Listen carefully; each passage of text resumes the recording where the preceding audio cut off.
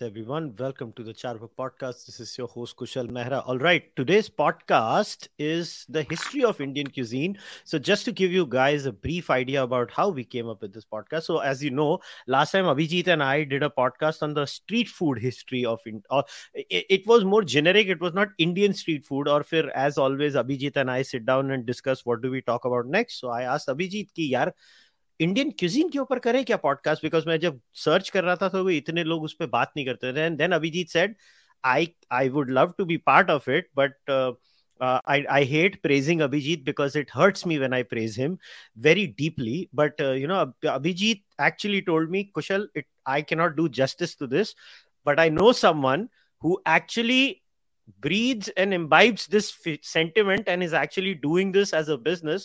So he introduced me to Bhaskar Menon, and Bhaskar has come for the first time on the podcast. So Bhaskar and Abhijit, welcome.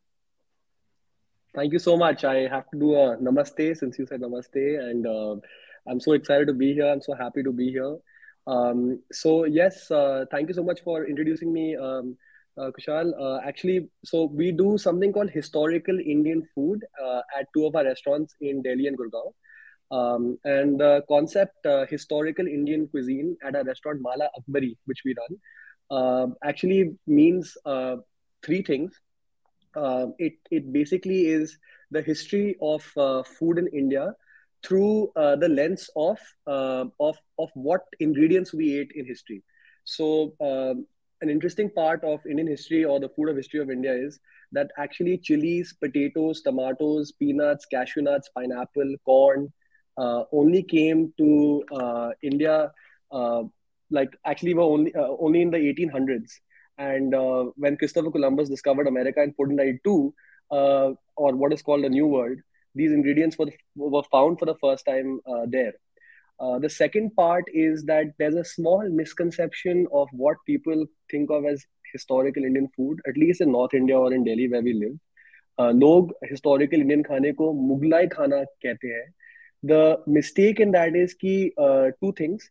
First, the Mughals never ate what is called Mughlai food because they were from Uzbekistan. Babur was from Andijan, and they really don't use spices there. They use maximum zira and even kali mirch, and that is today in 2023. Great food, but not spicy food.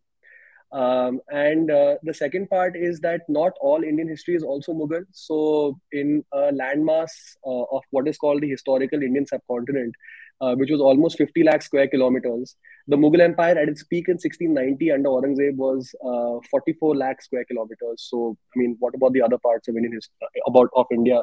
What about the Northeast and all those other parts? So, that's the second part. We have so much of history in a land that is so big and is equal to the entirety of the rest of the world. So that's the second part. And then the third part is that generally people find history very boring. For 99% of people, political history, what kings and queens, how they lived and what they did, where they were, dates, is something that you read on your CBSE or ICSE textbook and then you don't want to read it again and it's super boring. So why not look at history through a different lens? Why not look at it through music or through art? And now what we started through food. So basically that is what Mala Akbari is. And, we are at the tip of the iceberg in terms of the research that we've done and the dishes we've come out with. अभी बहुत आगे जाना है, बहुत dishes है जो हमें निकालनी है. And that is what basically we do at Mala Akbari. Awesome. तो अभिजीत तू कभी गया था माला अकबरी में? वैसे फर्स्ट ऑफ ऑल तू मुझे नहीं लेके गया तो shame on you. See, it requires a certain class of people to go there. You see, fine restaurant. So, it's definitely not a place where you want to be seen. On the other hand, it's suitable to my social status to be seen there. But no, just kidding. But you're hardly ever here and you only eat chicken, which is kind of very limiting, you see. So I have to tailor it to that. But I went to Mala Akbari for the first time 2-3 years back. Was it? No, so you came last time in March last year, and then you came before that once in December in 2021. Yeah, and the thing was, I'd been wanting to go there for a long time, but COVID hit basically, so couldn't go. And then finally, once the COVID restrictions started lifting up, there was a whole list of restaurants. And Bhaskar is a good friend. Bhaskar's family is a good friend of my friend Francesca, Yeah. and we decided we were going to go there, and we enjoyed it so much. The only issue is there's like too much food, right? And you Hardly want you to hardly ate anything. yeah, that's how I became like 108 kilos by hardly eating anything. But yeah. See, he's such a good flatterer, this is how they look after you at the restaurant. अरे आपने कुछ खाया ही नहीं और खाओ और फिर और खाओ Sorry, और sorry. फिर और खाओ. And 108 is nothing. I used to be 115 kilos at one time. but see, he lost weight. But what really impressed me was the fact that they have dishes going back all the way to Mohenjo-daro. So in December 2021, when I first went there, there was just about 5-6 months back during COVID, I read a research paper that had come out that they did a spectral analysis of remnants in Harappan food pots, right? And they had Yeah, deciphered what those guys were eating. yeah, And Bhaskar had reproduced exactly that. That was the first dish that got served, right? yeah, And it was like, it's almost like, when you're walking where Julius Caesar was killed, you you feel like you're touching that thing. So when people are actually eating, now we can't go to Harappa Mohenjo-daro, right? So imagine being in Delhi and actually eating something that was eaten in this country like 5,500 years back. So, okay, so let's go. So, this is perfect. Abhijit, you gave me the perfect segue. So, Bhaskar, let's start here. So, what was Harappan food and what were the main ingredients of Harappan food and how did you find out about it? So I think like the thing about, like, let's say you're talking about Harappan food, for example, because the Indus Valley civilization was one of the first four major river valley civilizations in the world, right? And as Abhijit just said right now, that he read a research paper about pots from Rakhi Ghadi, actually, which is actually the largest Harappan settlement in the world, bigger than Mohenjo-daro and Harappa now. And the whole thing about looking at the ingredients of what people in the Harappan civilization actually prompted us to start this concept also. What ingredients are native to the subcontinent? It's amazing that when I found out from a lot of academic research papers that that actually most or many ingredients that are used in world cuisine today are actually were first domesticated agriculturally in the Indus Valley and the Gangetic Plain, uh, almost 4.5-5,000 years ago. So of course, everybody knows that India is a land of masala, land of spices, right? And as I said, India is not a land of mirch. But the amazing thing is that what we use to clean to harden our cricket bats, linseed oil, or as called alsi in Hindi, flaxseed oil, was actually first grown in the Harappan civilization. Sesame was first grown in the Harappan civilization. Um, Also, things like eggplant, which is began, or black pepper, cinnamon, cardamom, was all grown in not in the Harappan civilization, but in the subcontinent. About 5,000 years ago. So, specifically talking about the dish that Abhijit ate at our restaurant, we have a dish called the manjal mean, which is in Tamil turmeric fish.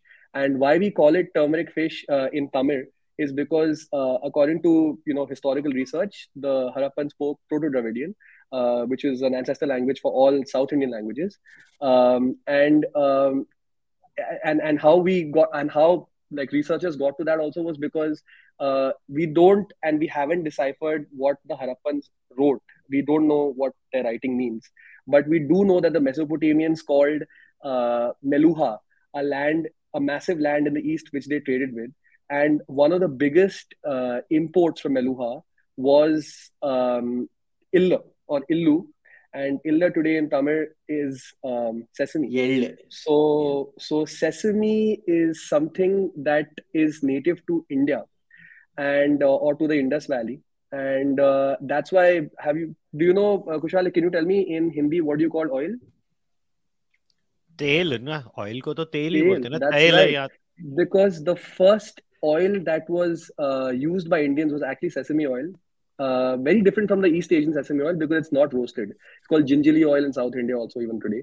And it was actually til that became tail in Vedic Sanskrit.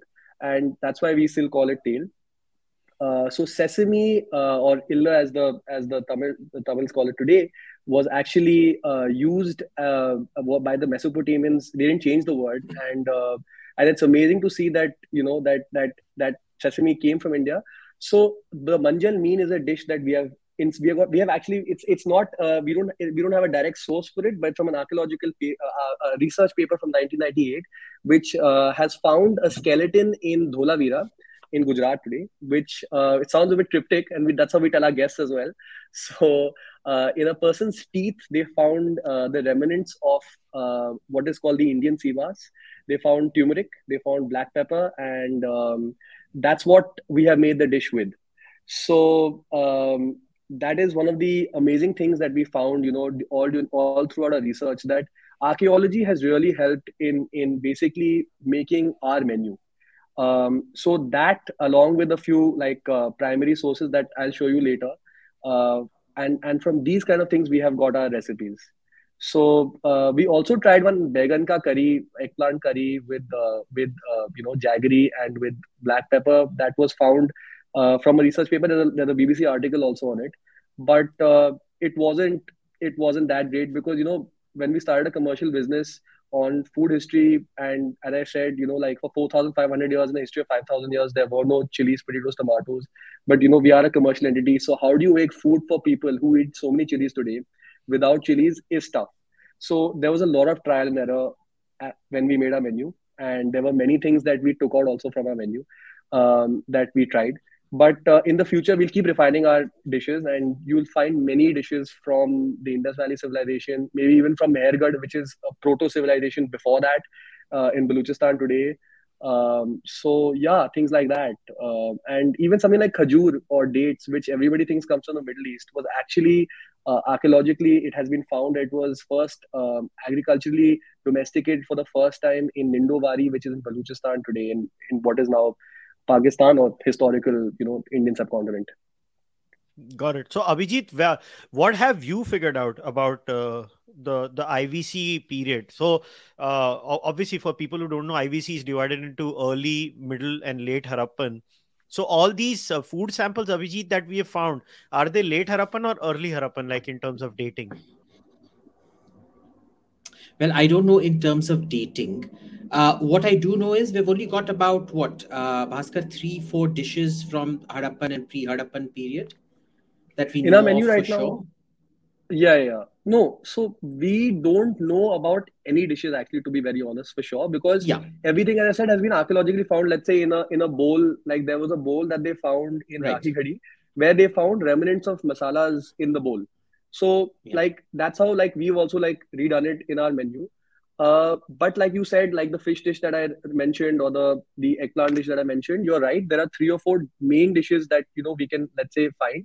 To answer Kushal's question, if I can, it will be mostly the middle to late Harappan because that's when these cities were at their peak. And according to like historical population research, India was always the most populated country in the history of the world, or the Indian subcontinent at least.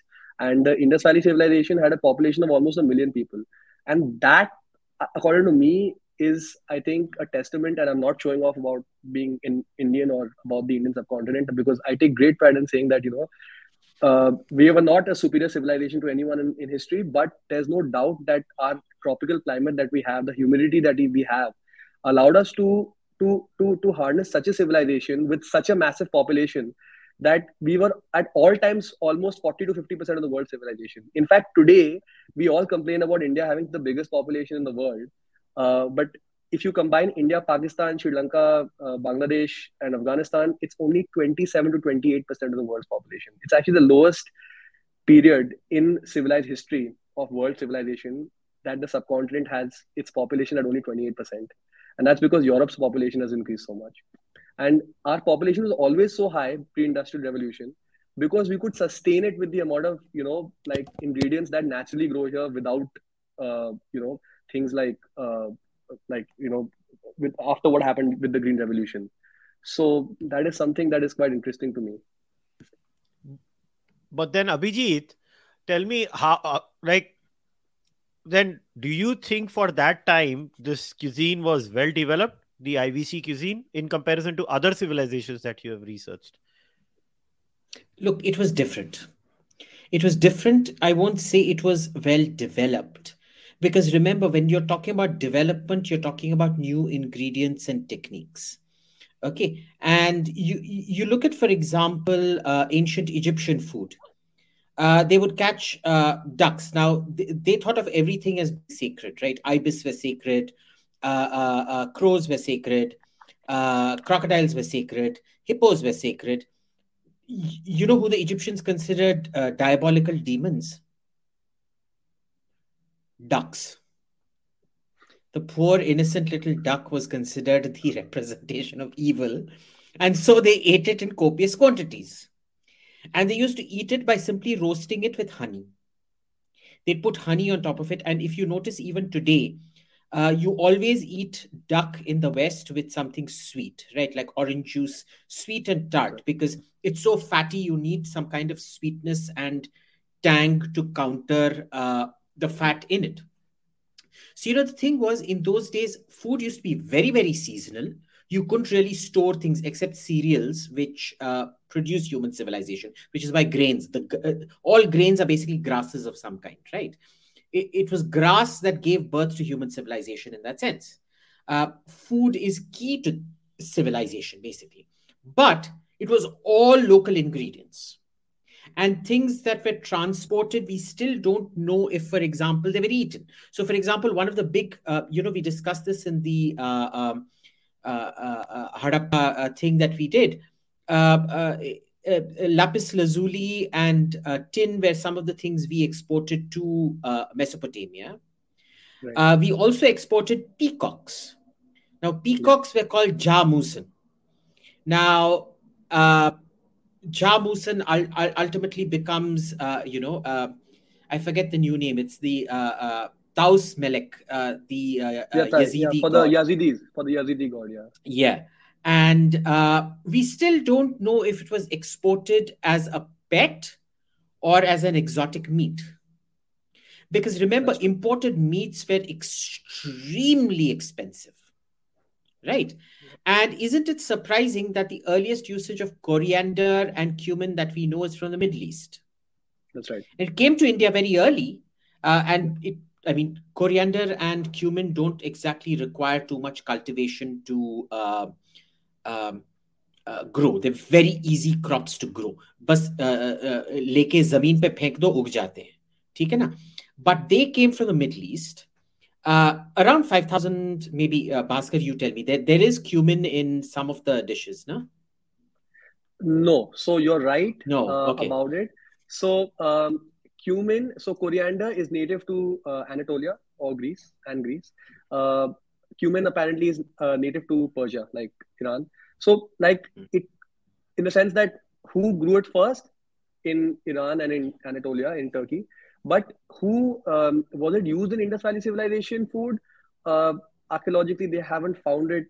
They haven't found anything. But from the Vedic period and post that, they have found it. So 1000 BC, so around 800 BC.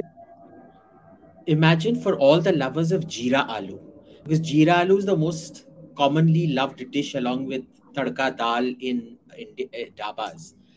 Imagine aloo came from America and jeera came from Persia. Okay. On the other hand, citruses and gourds originated in India.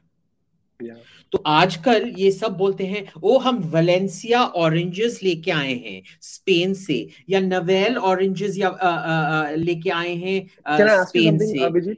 Can I ask you something? I'm sorry I'm interrupting, but I have to ask you this right now because you're talking about Valencia. What is the word for orange in Spanish? Naranja, narangi. And what does that word come from? Narangi. Narangi, that's right. So the origin of all citrus fruits, that is the Himalayan belt, as you're right. The word itself comes from the word narangi is narhana, and it's not even changed. Like the word hadn't even Yeah, been changed all this time. yeah. Sorry, And please continue. imagine all the citrus fruits. I mean, citrus is such an important part of Mediterranean cuisine. Came from India. Most Yeah, of the gods apparently came from India. Loki, Shoki, and things like that. That is why, the shloka is Triambakam Yajamahe Sugandhim Pushtivardhanam Murva Rukmi Pabandhanat Mrityor Mukshiyam Amritat. It bursts like a ripe cucumber. right. So, That's true. those cucumber gourd families, a lot of them went from India to the West. Yeah, Hmm. It's quite, and that is why I found what Bhaskar had done really exciting, because see, it's a game playing, it's it is a literally game. like a video game, Yeah, right? It's it a is a game. food video, it's not a food video game, it's a food game, Correct. because you're seeing how Indian cooking progresses. Kya sab Yeah, kab aaya? So in those correct. Harappan dishes, you do not have jeera, you do not have dhania, No. ठीक है ना? बिना जीरा धनिया के कुछ पकता है, and you're tasting it and going, it's not terribly different to what we're eating now, Yeah, and yet at the same time it's very different from what we're eating now. So there's a continuity and there's a great change, yeah, right? And the thing is, what's fascinating you find is, see, he also has dishes from the British Raj, yeah, from the late Mughal Empire and from the early Mughal Empire. Now yeah. see, the thing is, you read about a lot of this, but to have it all collated and cooked for you in one place, where you're literally living 5,000 years of history, it's fascinating going from पहले बिना धनिया जीरे का बैंगन, then slowly 3,000 years back dhania jeera in the food, then more Yeah. things in the food, and then more things in the food, and then more things in the food. Imagine Can I? before the chili came, we only used Yeah, mustard and pepper for heat. that's right. And I mean, I'm sorry, I completely cut you off because I have to show you No, no, no, something go. Yeah. really, really interesting. And Kushal, I have to ask, and Abhijit, I have to ask you also. I see a lovely library behind you, Abhijit. But do you have the Pak Darpan of Nal with you? Do you have the Arthashastra, or do you have I have the the Arthashastra. and do you have the okay Mughal? But do you have the Nuska-e Shah Jahani? Because No, I don't have this one. these books are easily available on Amazon. You don't even have to get them. Like they're not like it's not like there's like some bookshop that you have to go and get it. So for all the viewers and I think all of us, I mean all of you, you have to get these books. So you quoted a lovely Sanskrit shlok.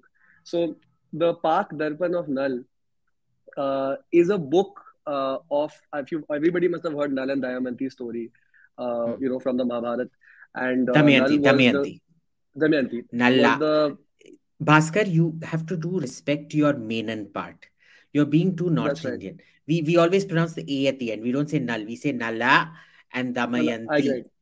I agree because the A has a line on top. No, so the Indian vowels are always like not not Um, a.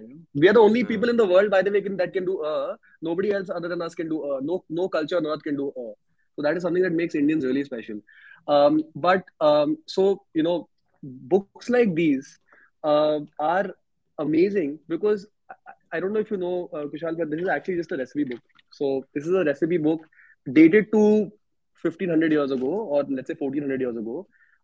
Again, the dating of and the years and all are all like history kind of changes, research changes, so you can't say till when, but certainly it's older than 1,000 years. And the ingredients in this book are what is called pre-Columbian exchange, or before Christopher Columbus discovered the Americas. I have this, and I have one book that is the largest recipe book written in the history of the world, and it's just the same time when Christopher Columbus would have discovered the Americas, or Vasco da Gama came 2 years before in 1498 to India. And it's a book called a Nimat Nama. It's a book from the Sultans of Mandu. So when you're looking at the history of India, and if you look at, let's say, the Islamic history of India, people also again focus on the Mughals too much. There's a lot of other Islamic sultanates that also existed in India. The Sultans of Mandu were one. And this is it's a book on Persian beginnings of Hindustani. And these are like, there are 200 recipes over here that are what is called pre-Columbian exchange. So Indians mirchi ke bina bhi khana kha sakte hain. There is food without chili and tomato and potato. So आपने आलू जीरा की बात की, आलू तो था ही नहीं, आलू तो मतलब मैक्सिमम खाने में 150 साल पहले आया है. it was the Anglo-Indians who actually started using post-Columbian exchange ingredients for the first time. Like Abhijit said, it was actually, it's so funny because when we look at the West and look at British food and all, हमें हमेशा लगता है कितना bland है ये वो, but उन्होंने actually खाने में इस्तेमाल करना शुरू किया. और अगर मैं आपको एक interesting point दूँ, from a like a logical point of view or like from an interesting point of view, like have you ever noticed that during Navratras, which a lot of people in the north follow, people stop eating aloo and ingredients like those, and they focus on eating yams. Because for me, the Navratras are a signal of pre-Columbian exchange ingredients. People revert to eating what was eaten in the pre-Columbian exchange. So those 9 days, you stop eating things that came only 200 years ago. Basically, they are foreign ingredients. The makki ki roti that is so popular in Punjab, makki only came to India 500 years ago, not even 500 years ago, maybe 250, 200 years ago. So, बहुत सारा खाना था India की history में. And मैं ये कह सकता हूँ आपको, आप लोगों को, I can say that that we were so lucky to be born in a land where there are so many spices and ingredients that were grown by us, and basically we could consume them at a much lesser expense than people did in the West and in China and everything. And we had a great cuisine always in history, be it the Mauryans or the Satavahanas or the Karkotas in Kashmir or the Chalukyas in Karnataka or the Ahoms in Assam. So there were great Indian empires who had great cuisine. The Pals in Bengal, we don't know anything about their cuisine because we actually know very less about them anyway.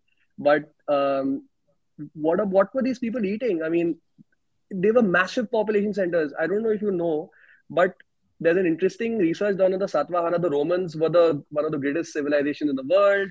They conquered territory from England to, let's say, little bit when Hadrian was the emperor, till little bit of northern Iran. So they had a massive empire and everything, but their population was still less than those of the Satvahana Empire at the same time. So Gautamaputra Satkarni had a bigger population in what is now Rajasthan, no, not Rajasthan, but South, sorry, Andhra Pradesh and everything, of whose now remnants are now in the British Museum, but that's fine. But what were the people at that time eating? So it's so interesting to see the history of food in India, because itna zyada history hai, itna zyada, so many periods to look at, so many like sources to find. So yeah, that's what I think makes Indian food history so interesting. So I want to divide it into periods. Abhijit, can you do that for me? Let's say Harappan के बाद वाला कौन सा period है, उसमें क्या आता है, and then maybe तू बता मेरे को मुगलों के टाइम पे क्या होता है, और then अभी अंग्रेज और ये जो स्पेनिश लोग आए उससे क्या होता है. Let us divide it into periods. Abhijit. ठीक है. First, Bhaskar, you go and see what comes after the Harappan, because I've forgotten. It's a very controversial piece of history, because what comes after Harappan, Harappan civilization apparently finished in around 1700 BCE, right? So between that and 1000 BCE, because most of our history that we know in India is of all what Western, scholars taught us and everything. So those 700 years are always a little bit, dark. So what we could say is the Rig Veda was composed around the 1500 BCE. So we have a dish in our menu also from the Rig Veda called the Madhu Apupa. And apupa is a barley pancake that was mentioned in the Rig Veda, that was made on a tawa. Tawa kind of a thing, even though the word tawa is Turkish, on a tawa kind of a griddle with ghee. So you could say Vedic India comes next in the north, and then in the south you have all the great Tamil Sangam period starts. In the northeast and in the east, it's a collection of like kingdoms and tribes and everything basically that existed. Same in central India. But for the most part of what we study in school, we could say the Tamil Sangam period in the south and the Vedic period in the north. और उनका खाना क्या था? बहुत सारा. So one of the defining factors of the Vedic period as compared to the Indus Valley civilization, and it's a bit weird actually also, that apparently the Indus Valley civilization hardly consumed any barley. So they did grow it themselves, but George isko कहते हैं, they hardly consumed any of it. It was actually in the Vedic period when they consumed mostly barley and less of wheat, whereas the Indus Valley consumed more of wheat and less of barley. So jaw or barley was the main grain of the Vedic civilization. So all the people who want to eat barley now and get healthy and everything, we were already consuming the most barley in the world, about 1,000 to 1,200 years ago. So, sorry, 3,200 years ago. I'm making a mistake. 3,200 years ago. I mean to say 1000 BCE. Mm. Um, so, um, so basically, that was very important. Ghee was also very important, clarified butter. And 3,000 years ago, a very important discovery was made by Indians.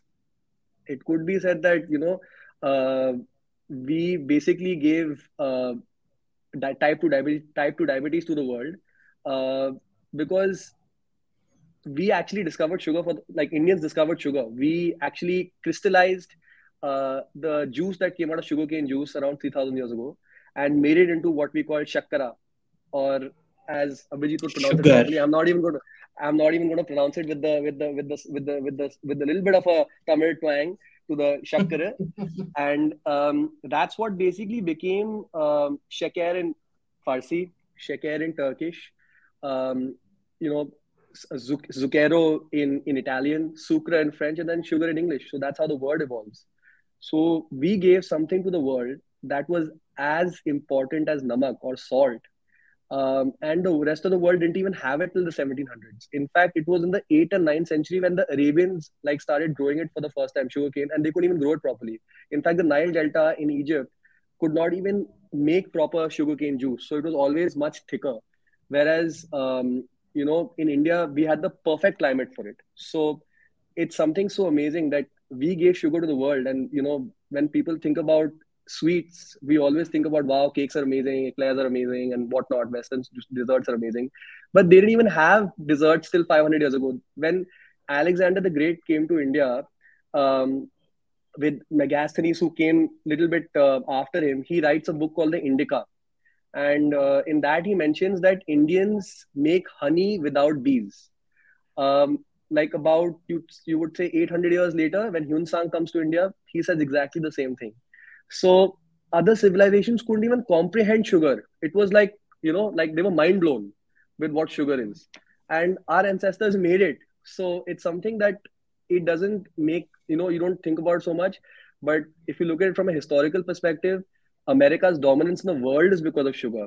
Because they had those plantations, they could make railroads, and because they could make railroads, they made such massive cities, which basically made America's economy huge. So sugar is something that we gave to the world. So America should thank us, basically. Sugar and Just cotton. kidding. Sugar and cotton. Cotton is Yep. Egyptian, sugar is Indian. Hmm. Yeah, but cotton also was grown by the Indus Valley civilization for the first time, See, And we are the original Americans. no, no, no. But I will say one thing that, a lot of people say India this originated in India and that originated in India, but they don't talk about the main things that originated in India. Cotton, in fact, most civilizations in the world, except for India, made clothes from animal substances like sheep or cow and everything to cover themselves. But Indians were the first to use cotton to make clothes. So, and the Indus Valley civilizations also invented the button. So there you have it. We basically made the Oh, shirts. wow. Yeah. So that's something that's quite interesting. And it's related to food. They made cottonseed oil. Cottonseed oil in India is not used anymore in food. You have to go to Central Asia to eat it now because it's got a very high burn rate. Um, but yeah, that's what it is. Cool. So Abhijit, so how do we go this way? Harappan cover So kiya. Now, now just see, one a lot caveat of here. I will disagree with Bhaskar on only one small thing. I would not Yep. divide Harappan and Vedic separately. There is overlap between late Harappan, middle Yeah, Harappan, that's what I'm and saying. Vedic. That's what I'm saying. Yeah. As I So said, I those no no. 700. So it came off as if you were segregating Vedic and No, Harappan. no, no, no. I'm I not. I I'm don't saying I don't. no, no. I'm saying in terms of the research that we have. I'm not segregating both at all. In fact, there's a massive overlap. It's the same people who continued the Vedic civilization. So Yeah. they just moved east to the Gangetic Plain. That's all that happened. So Hmm. because Saraswati River dried up and there was like climate change and all that stuff Got it. happened. Got it. So basically, I'm trying to so say is for the me the food big pattern changed a bit. Okay. Ha for bol me Abhijit. the big for me the big change is, you know, how in the Vedas there's a lot of roasting with ghee, right? Animals are put on the sacrificial fire and they're roasted with ghee and eaten, and they're only ghee Yeah. basted, right? There's no spices or anything like that. They put on the ghee. It's sacred. The ghee is sacred. They're roasted, and this thing. Do you know ghee is the root of the word Christ?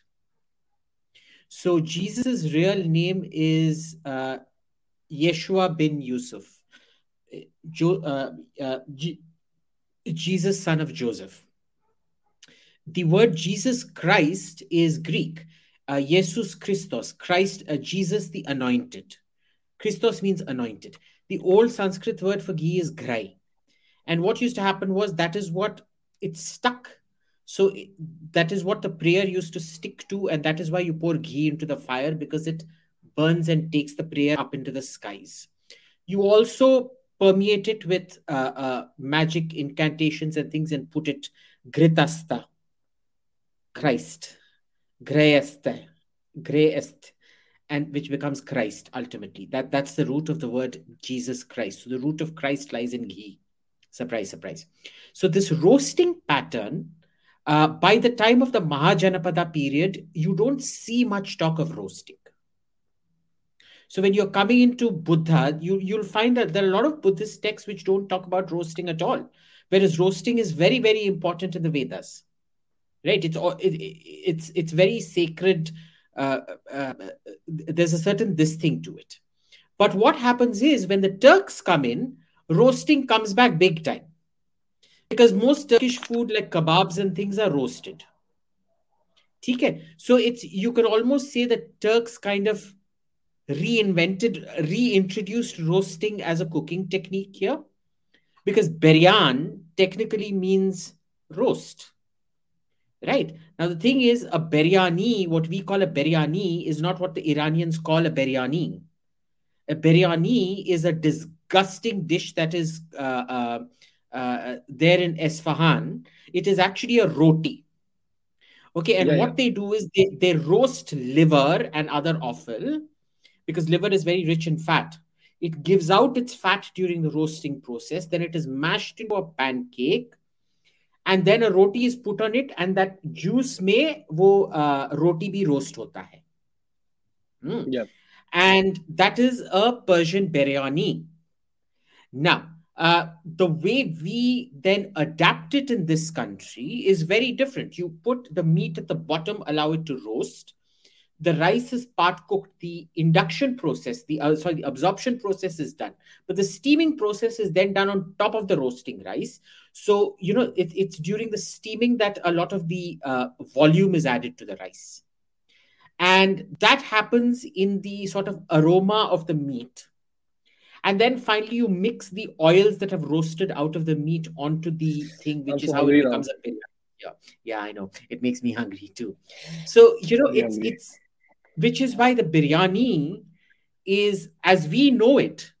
You go to Uzbekistan, you go to Persia or anything like that, they don't have anything in technical terms the way we do biryani, Yeah, right?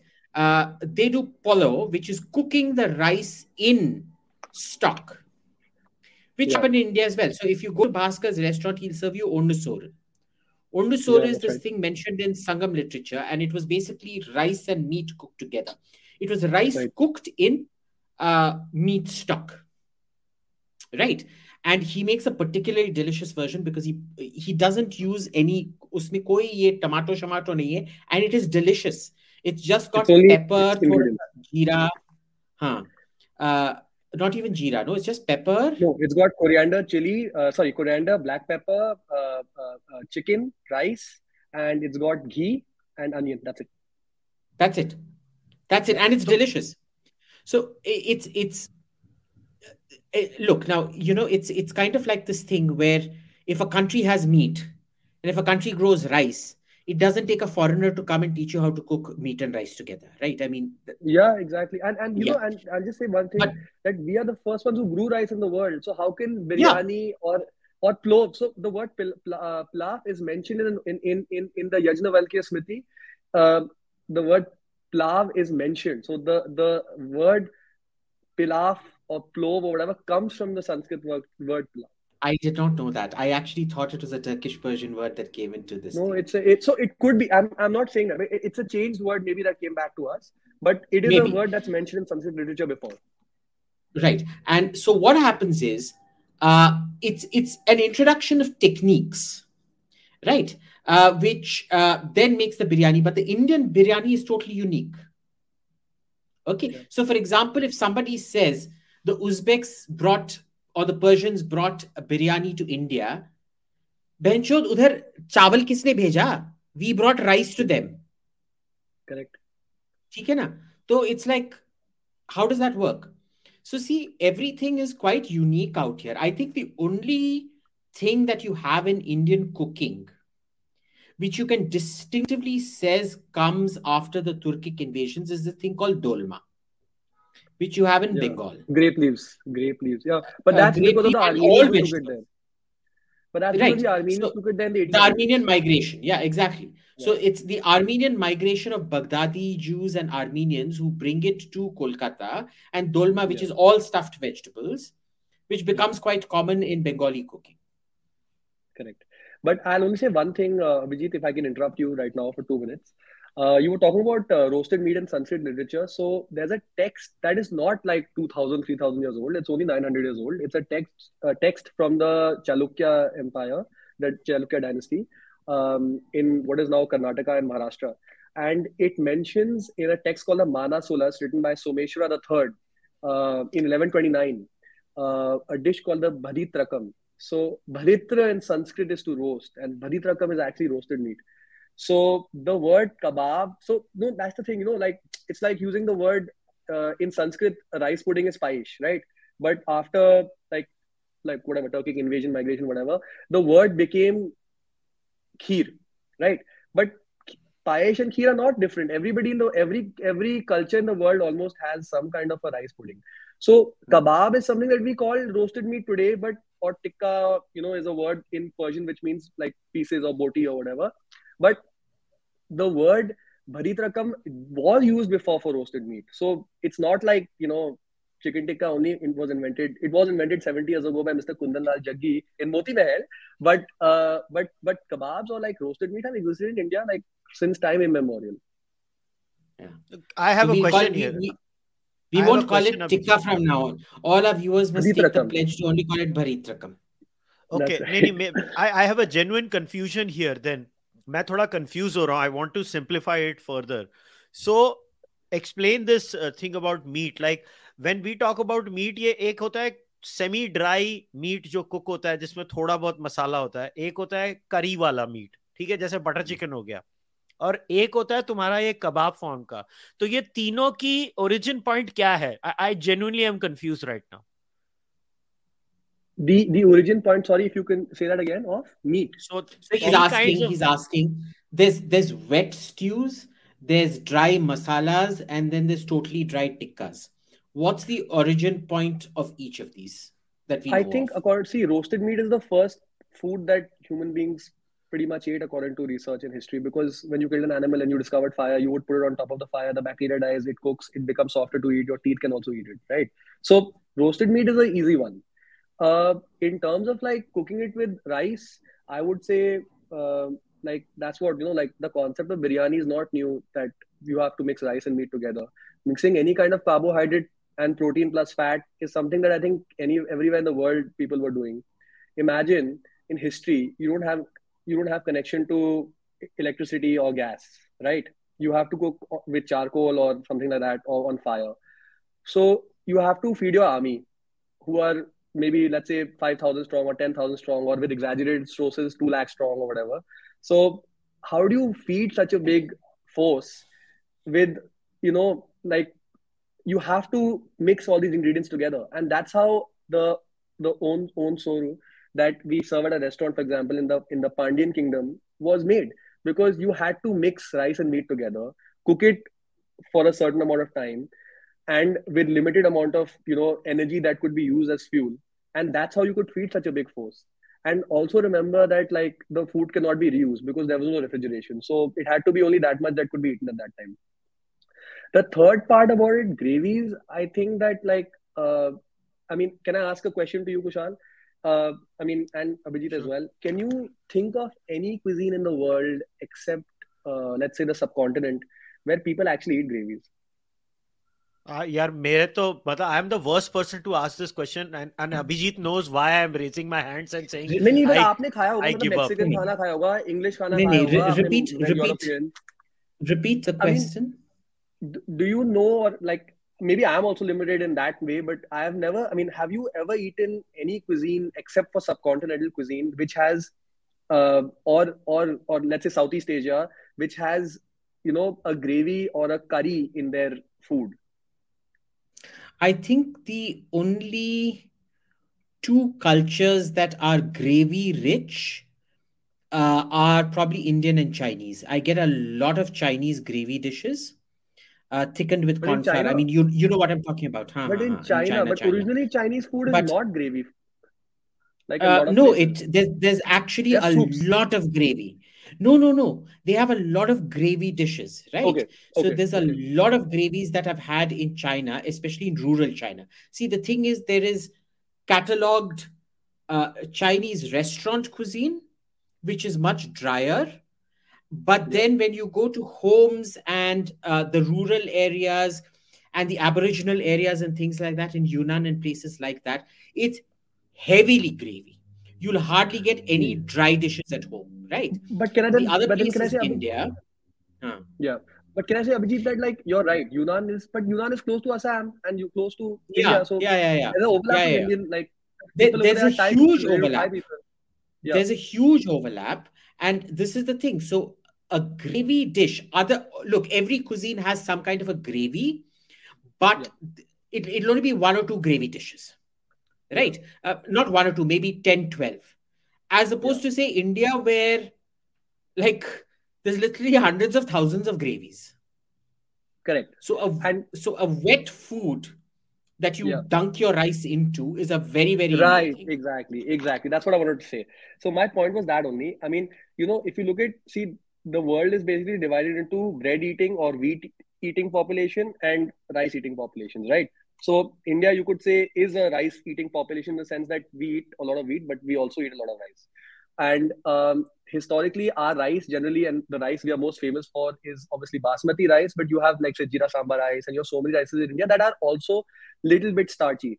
But because Indian rices generally have less starch in them compared to, let's say, rice from East Asia or from Southeast Asia, our food has to be wetter to mix with that rice. Because if you have starchy rice, the gravy will never penetrate the rice. But if you have less starchy rice, the gravy and the rice gets coated perfectly with the gravy.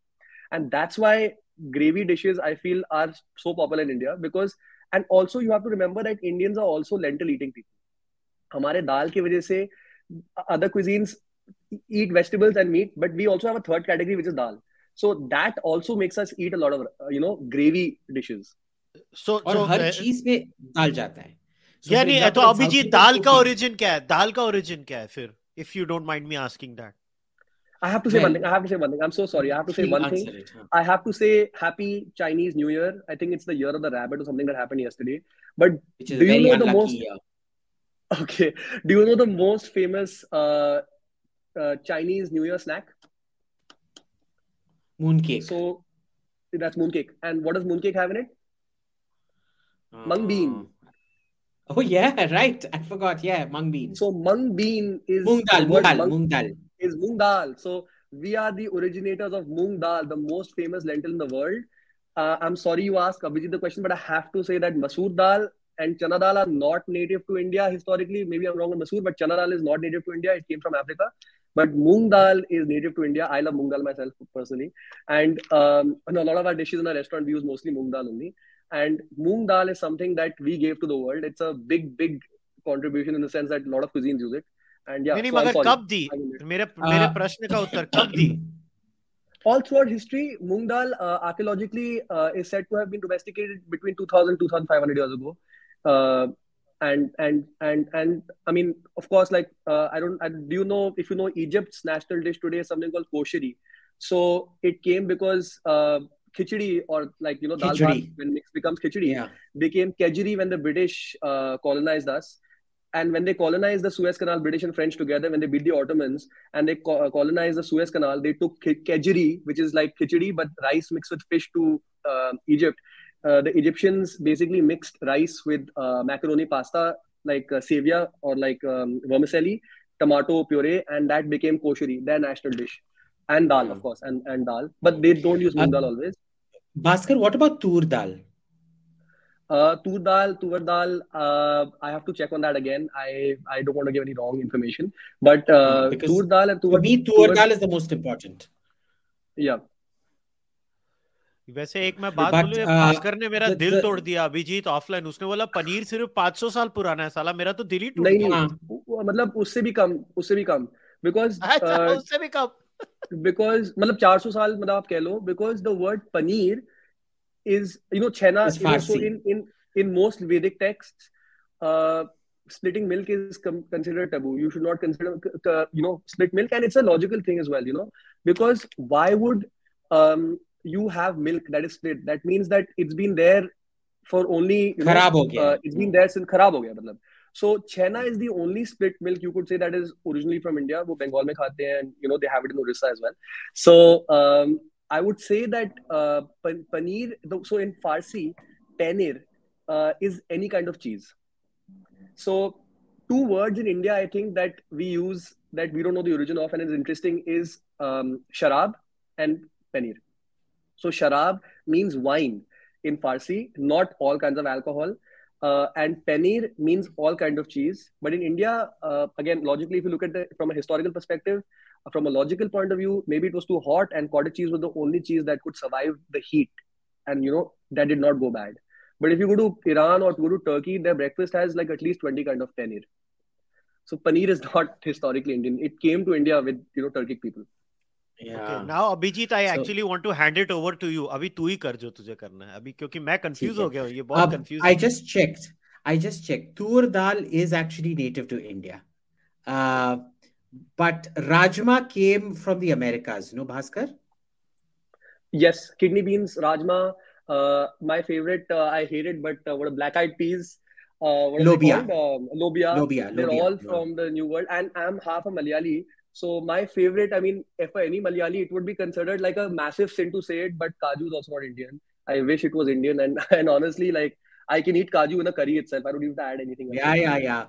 Yeah. So what happens is, imagine so much of what is considered staple today. इसने already तेरे को बोल दिया कि चना हिंदुस्तान का नहीं है, which means chole bhature is clearly not Indian. It's a foreign dish. No. So anybody I'm so sorry. No, I'm so sorry. I meant chana dal, but chana dal also could have been domestic in India. I didn't. I made a mistake. But from when I meant chana, I meant chole. I meant chana dal. Chole apparently was domesticated in northern Afghanistan for the first time, so it could be Indian subcontinent. Okay, but it's still foreign. You see, it's Afghanistan. Yeah. So anybody who eats, anybody who believes in Hindu traditions, must not eat paneer. They must not. Chole bhature खाता है वो तालिबानी है। हाँ? See, anybody who eats chole bhature must be related to Mahmud Ghazni and Muhammad Ghori. There's another reason for that. I'm sorry, I have to interrupt you again. There's another reason for that. The reason is the bhature, not the chole. So bhature has an ingredient that puri does not have. It has, can you blame it? Yeast. If I can ask you again a question, I'm sorry, I am asking questions, but can you name a bread in India, any roti or like anything that has yeast in it historically in India? Like, now you might say shirmal and magar khani and all, but breads that are, let's say, from a more Hindu, Jain, Buddhist kind of a past. Never. We only use unleavened breads. Yeah, because maximum we use dahi to maximum dahi इस्तेमाल करेंगे उसमें, but yeast कभी भी नहीं. Because हमारा climate इतना suitable है for fermentation, हमें yeast डालने की कभी जरूरत ही नहीं हुई. तो डोसा, चीला, हमारे सारे breads जो मतलब रोटियां जो हम खा सकते हैं without fermenting is something that I think is fascinating. I think it's one of the reasons we also have such a big population, because things did not even go bad. We could even use it the next day. Like if you kept like what is called kanji or kanji. Kanji. In Malayalam, we call it kanji also. So is rice water that can be used the next day.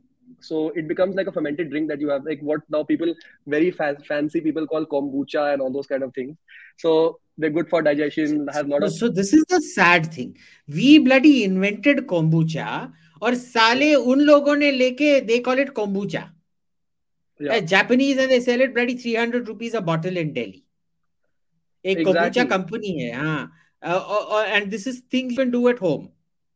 The only Yeah, thing is kombucha uses a very specific kind of yeast in it. But yeah, it's actually, so think about it. You wouldn't have paneer till what, the 1500s, 1600s, pretty much. 1600, 1600, 1600s. 1600s. Yep, You would not have chilies, you would never have tomatoes, potatoes. You would mostly eat arbi, yeah, raw banana, yeah. uh, sweet potato tha na nahi, sweet potato No, bhi udhar sweet se potato aaya also comes. All comes from there. Corn hai. Oh, was not sweet there. potato also Uh, comes. yeah, makki also was not there. Corn was not there. But what we did have other things, like you said, we had yams. We had what is called kand. Kand in Sanskrit Huh. is anything that goes under the ground. So kand is something that, Yeah, like, honestly, like we are so underrated now, and it's so healthy. And I lots think of people should eat more tubers. of it as well. A lot of tubers. Yeah. I have to say one thing. I'm sorry. I have to say one thing, Kushal. I have to ask you, what are you drinking in your cup? कुछ Are you नहीं यार, drinking chai? पानी P रहा हूँ, पानी P Okay. रहा हूँ. I wanted to ask you because there's something interesting about chai and coffee that I wanted to mention. Uh, you know how old chai is in India is 5,000 years of history, national drink of India and whatnot. See, I don't know about that. I know the word origin of chai comes from the Mandarin cha. Basically, it's Chinese. That's all Yeah, I know. that's right. So in 1826, when the British, with the help of the Burmese, defeated the Ahoms, they thought that look, we and the opium was happened a little bit later.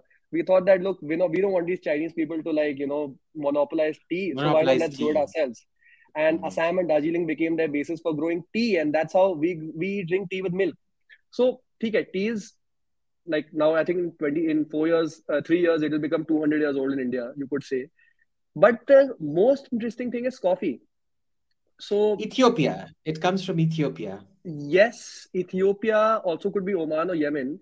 But the Huh. interesting part is, I would have to give this to the Mughals for this part, is that um, the kava khanas were way older than the cafes of Italy.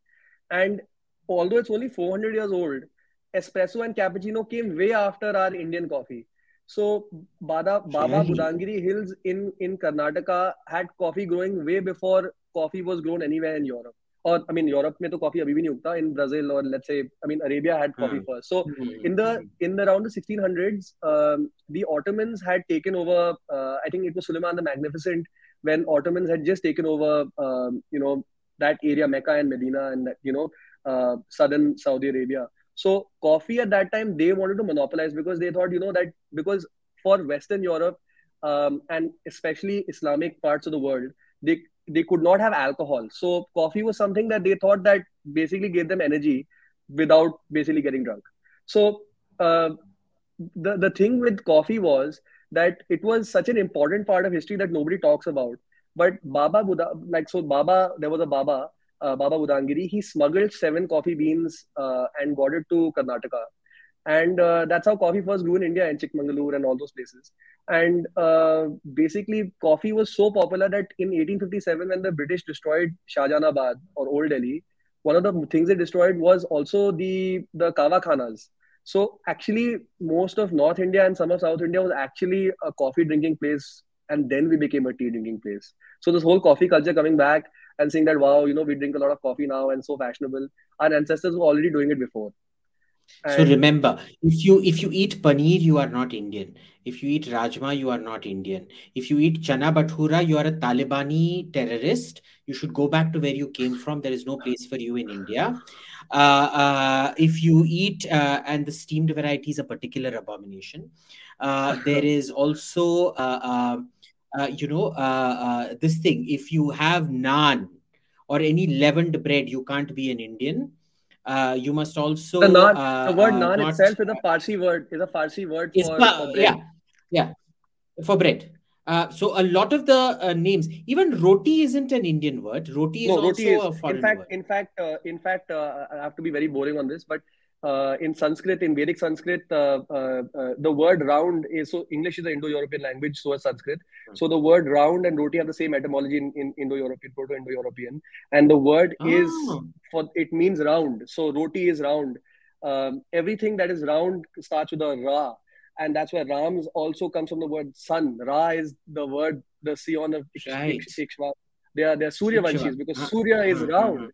So Ra is round and roti is round because of that. So roti is 100% a Sanskrit word. an Indian word. Right. So only people eating roti, that is to say chapati, can be Indians. If you Yeah. eat naan, if you eat rumali roti, if you eat khasta roti, khaviri roti, Yeah, it's not you Indian. cannot be Indian. Yeah, Yeah. it's not Indian. And yeah, you can't be. And or kya tha? Only people who eat moong dal and tur dal and coffee and and drinkers and can be and Indian. no, and also your आपके अरबी and Jamaican उसको मत भूलो please. These are our हाँ vegetables. Also, what हाँ about आपके nimbu? And you should have nimbu every day. Nimbu so good for vitamin C. It's Indian. yeah. Nimbu is Indian or Santra is Indian, Yes. right? So, so the thing is, you should basically you should eat, and Nimbu is very good for you because of this thing. But उसके पहले ये हम क्या बोल रहे थे? नींबू के पहले किसी चीज पे बात कर रहे थे रे? What is Indian? नहीं नहीं नहीं, something very specific, some food. You were talking about paneer. Uh, You were talking about नहीं vegetables. Aloo is not Indian. Mirchi is हाँ not Indian. नहीं, फिर और कुछ था. Anyway, तू I बुड्ढा हो forgot. Okay, गया. I had to say one more thing. I'm good at it. I had to say one more thing. Sorry, Kushal, I had to say one more thing. Abhijit had mentioned that you like chicken a lot, right? I also like chicken a lot. But have you noticed that Indians all like chicken a lot? So Yes. the bird chicken, the bird which is your what is it called? It's called a guinea fowl. Actually, is native to, and so is the sugarcane. Actually, native to Papua New Guinea or Southeast Asia. But see, it's native to there, but it was domesticated in human civilizations by us. So chicken was actually domesticated in the Indus Valley for the first time. There is a fact that I mean, if you notice one thing, it's like amazing to notice, but like Christmas or most Westerns, like celebrations, have a bird at the center. They always celebrate with some kind of bird. Whereas in India, for non-vegetarian, like population, like people who have celebrations, they don't keep. They always prefer goat Birds. or something like that over a bird. Yeah. No, they keep it in India. It's all history is all about It's demand. always good. It's always good. Yeah. It's always good. Not Humans always like what they don't get, and they don't like what they have already. So chicken was native to India. It grows in tropical countries. The modern chicken, of course, is a mix of the broiler of the North American chicken that was found in the 1700s and the guinea fowl that existed before. But the thing is that the chicken was domesticated in the subcontinent, and in the Roman Empire, there's a mention by what is the name? Not Plato. Not Plato. It was. I have to remember the name. I'll give you the name. He says that the price of a chicken is equal to 6 cows. So that's how expensive chicken was. The import of chicken was to the Roman Empire. and mind you, the country that is most famous for its chicken, the poulet de Bresse, France. Yeah. For the Druids, chickens were sacred. You could not kill a chicken. Okay, I have to say one more fact, and you're right about France. Once you said France, I have to get to you on France also. That do you know why? So I have to ask you, Abhijit, please don't forget your facts, and I'm being very rude and interrupting you always. But you are interesting me so much in these conversations. What is the word for chicken? For turkey, sorry, for the bird turkey in French. I was going to come to that. In French, it's something Indian, no? Yeah, so it's dinde, D-I-N-D-E, right? And what is it's called? I mean, if you say it in English pronunciation, it's dinde or something. And what is the pronunciation of turkey? What is the word for turkey in Turkish? Like in Turkey, the country Turkey, what do they say? What do they call turkey? Hendavi, the Indian. No, so they call it Hindi, but it's called Hindi, right? It's straight Hindi, right? Indians also called in Hindi. Turkey is called Indian, but in India, Turkey is called Turkish. Yes. And what is Indian called in Persia? Hindi, na? Hindwane. Yeah, but no. Which is the food that's called Indian in Persia? Hindwane. I know the word. See, I'll tell you one thing. In Arabic and in Farsi, the word for spices is an interesting word. It's baharat. नहीं. इसको पहले answer करो. Baharat. But but what is the the Indian? When you say the Indian in Iran, you are referring to the watermelon. The watermelon is called the Indian. It's not tarboos or kharbuz or whatever they call it. No. Tarboos is this thing. The other melons. muskmelon. Muskmelon, and see, I think they do cantaloupe out there. Mostly you get the Cantaloupe, cantaloupe, green cantaloupe. melon, Yeah, yeah, not yeah, yeah. not Cantaloupe. the Right. not the orange one. Yellow. Yeah, Yeah. yeah. So it's Sorry. interesting because the guinea fowl that existed like in India before looked like the turkey. It has this like hanging thing on its face. I mean, I'm being very bad with this scientific way of describing birds. So please, I hope people in It's the called the comments don't coxcomb. destroy me It's on called that. the coxcomb. It's called the That's what it coxcomb. is. So when people saw the turkey and they saw it, they couldn't differentiate between both. So when turkey came from North America after the 16 1700s, when after the new world was found and came to the old world, they found that it looked so similar. So it they thought, so the word the chicken was actually called turkey or Hindi originally, or deon, as I said. And the word differentiated later. So chicken became what we call chicken today, and turkey became turkey later. And that's why it went from India to, see, the trade routes were India to Egypt to what it was, Byzantium, that became Constantinople, then became Istanbul, then Venice, and then it went all over Europe to Israel, Lisbon or London or whatever. So I have a question. Then in IVC, I know this for a fact because I've studied the archaeological remains of IVC in detail. We have Yeah. tandoors in IVC. What were they Yes. cooking in that? I'm also very honestly, I'm researching about that at the moment. I'm a bit confused. See, again, Kushal, you have to think about it like this: that to cook food, you are, I mean, do it from a logical point of view. Let's say, like, they say man is made by man, or man only becomes man amongst man. But even someone with little bit of intelligence, and he knows how to, or she know how to make fire, you would obviously cook food in a kind of a thing that is covered from three sides, right? So any kind of oven which you put in the ground becomes a tandoor, in a way. If it's what is a tandoor? A baked a mud oven in the ground, right? Whether you fire it with wood or with charcoal or whatever. So the word tandoor, according to archaeological history, originated in India. At the same time, it originated in Mesopotamia. At the same time, it also originated in China and in Europe. It's just that some cultures use it more than others. In Central Asia, you can't cook maybe on an open fire because it's cold. So in some parts of the world, you just couldn't cook without a tandoor. You had to cook in a place that was insulated. It had to be covered. You had to cook under the ground because there's too much of dust No, or too but much of cold or Bhaskar, whatever. I have to come here. The design of the tandoor, and I have seen those images, and I have seen some of the tandoors in the Exactly the same. IVC Exactly the same. civilization. Exactly the They're same. Yeah. literally what we use today. Yeah. Literally. Of course. But the thing is that, see, तो उसमें there are two. खाते के पकाते क्या, रोटी नहीं पकाते? अगर वो लोग नान नहीं बनाते तो मतलब क्या रोटी बनाते थे? करते क्या थे उसमें वो लोग? नहीं, तंदूर के अंदर आप, but see, in the Indus Valley civilization, they've also, if you go to the National Museum in Delhi, even now you'll see they have pans that they cooked on that look exactly the same as today. In fact, I told my kitchen supplier that the pans in the Indus Valley civilization are better than the pans you give me even today. That's 3,500 years ago. But so yeah, they had tandoors. What they were cooking inside it was basically meat and fish, and vegetables. Um, Roti cooking inside slapping a bread on the tandoor face, it could happen, but archaeologically they've not found evidence of that, because, like, if you have to powder grain and put it inside a tandoor, in to make it a dough. You can't put whole grain, so they couldn't have found whole grains inside a tandoor. So you Okay. you can't say that they made bread or not inside. But the word All right. tandoor itself comes from the Mesopotamian, Akkadian, or Sumerian word tanur. So tanur becomes the word tandoor that we find with a lot of, like, it goes into other Semitic languages and Arabic and everything, Hebrew, everything, and then that's how you get the word tandoor today.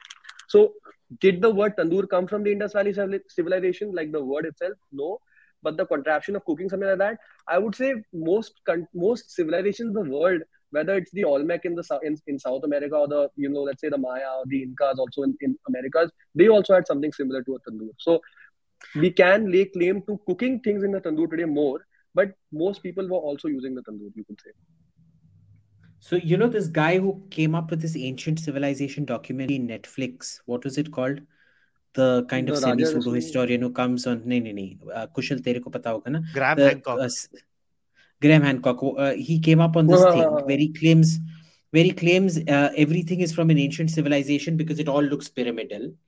Now, the Yeah. best comeback to that is that, ants build colonies that look exactly the same everywhere across the globe.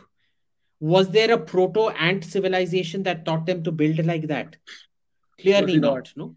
So Yeah. inventions can completely happen organically anywhere. And you look at the shape of the tandoor, it's very hard to say where it originated, because you're taking a fire, Yeah. you're essentially containing it in something, trying to cook things inside of it, which is Yeah. actually a very natural thing to do.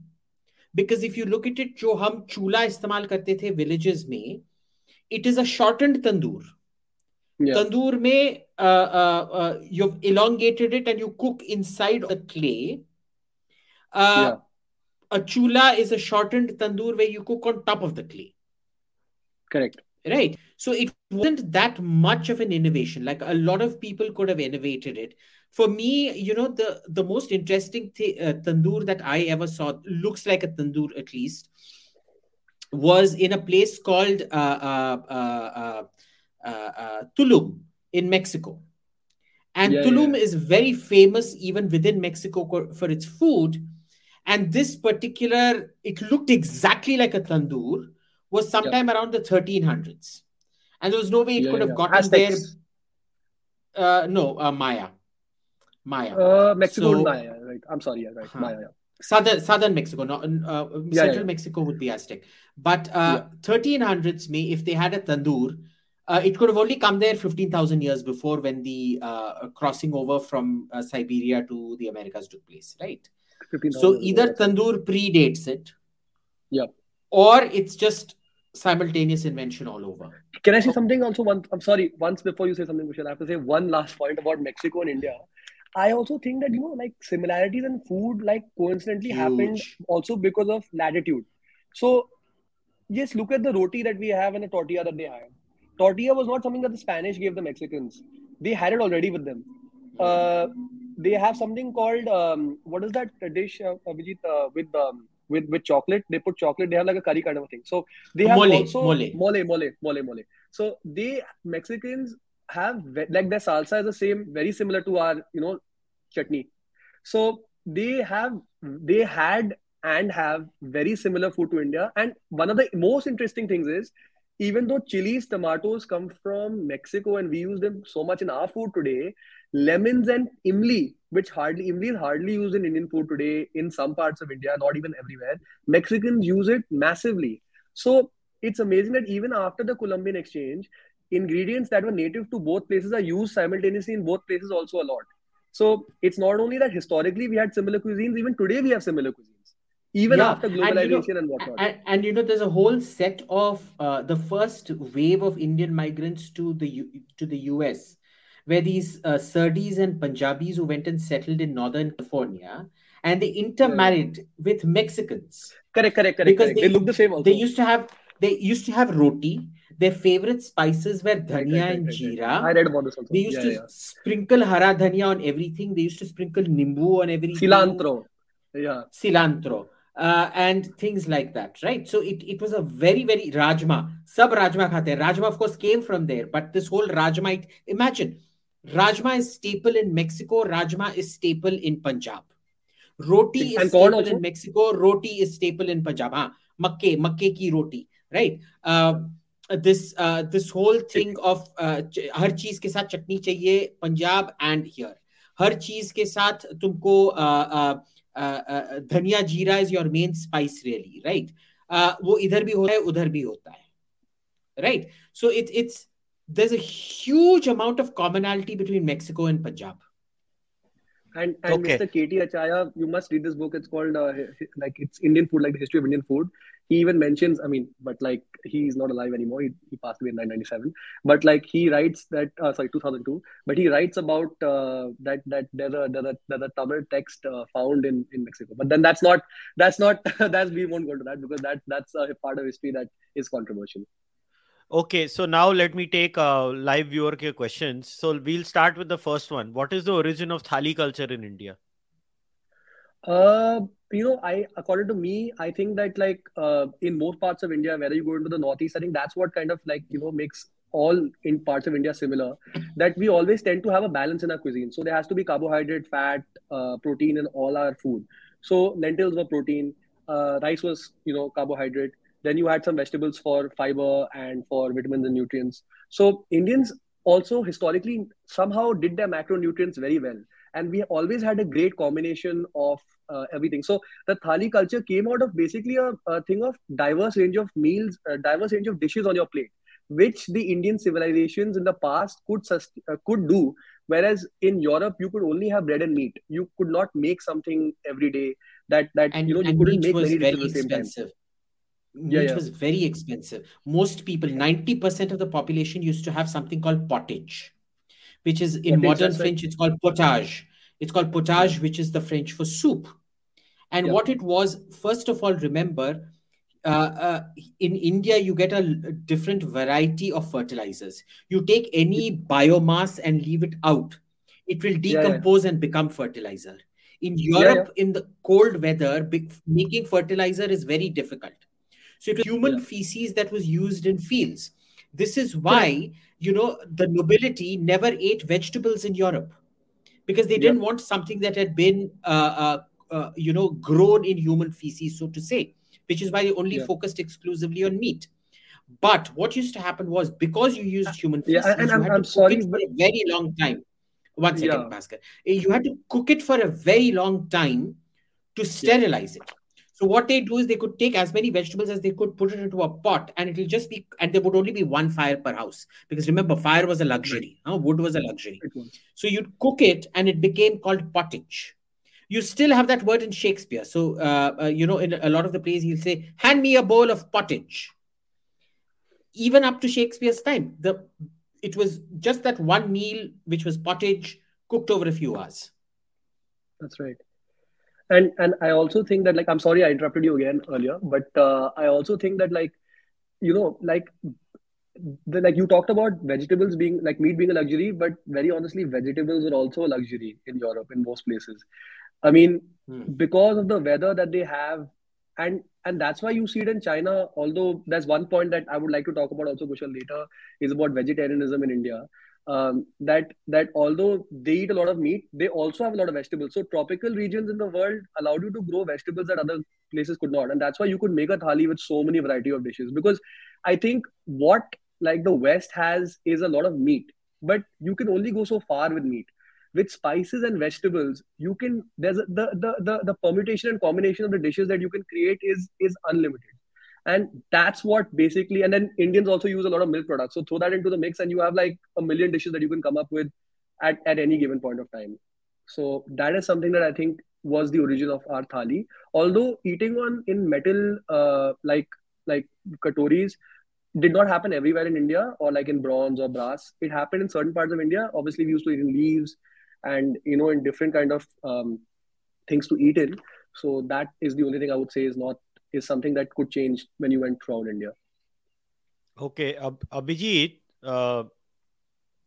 what was the travel food that people carried with them in historical time? I guess ये question का अर्थ ये है अभिजीत की आप जा रहे हो, so you need to take something that is मतलब non perishable. So वो क्या होता था अगर Indians So travel करते थे तो? a lot of it. So this is very curious. You'll see in Tambram food, because the Brahmins had to travel a lot from court to court and king to king and this and that. A lot of it used to be dry food. Powders and things which you could transport with you, just add to water and cook it very quickly, right? Or fermented foods which you could grind on the go, which would not get rotten overnight. So आज रात को तुम इडली बनाते थे, in your bullock cart it will be traveling with you, it will ferment overnight, you'll cook it the next morning, kind of thing, right?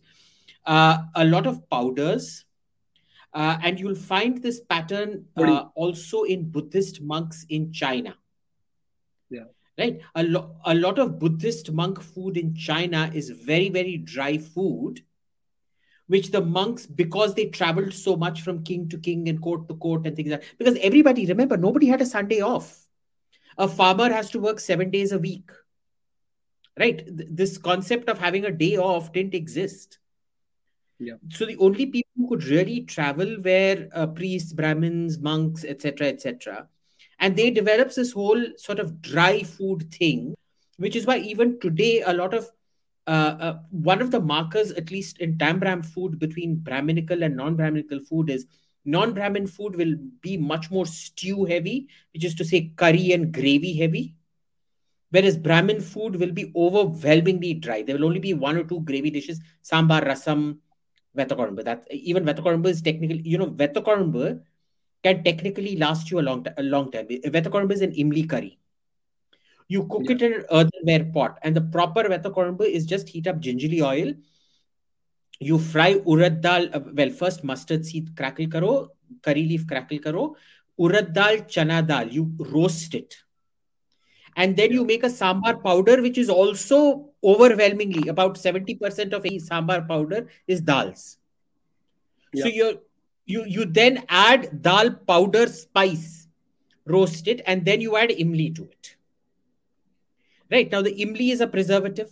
So you could actually thicken it up and it would travel with you really well. You just, whenever you wanted, you'd remove it, dilute it in a bit of water, cook rice fresh, and have it.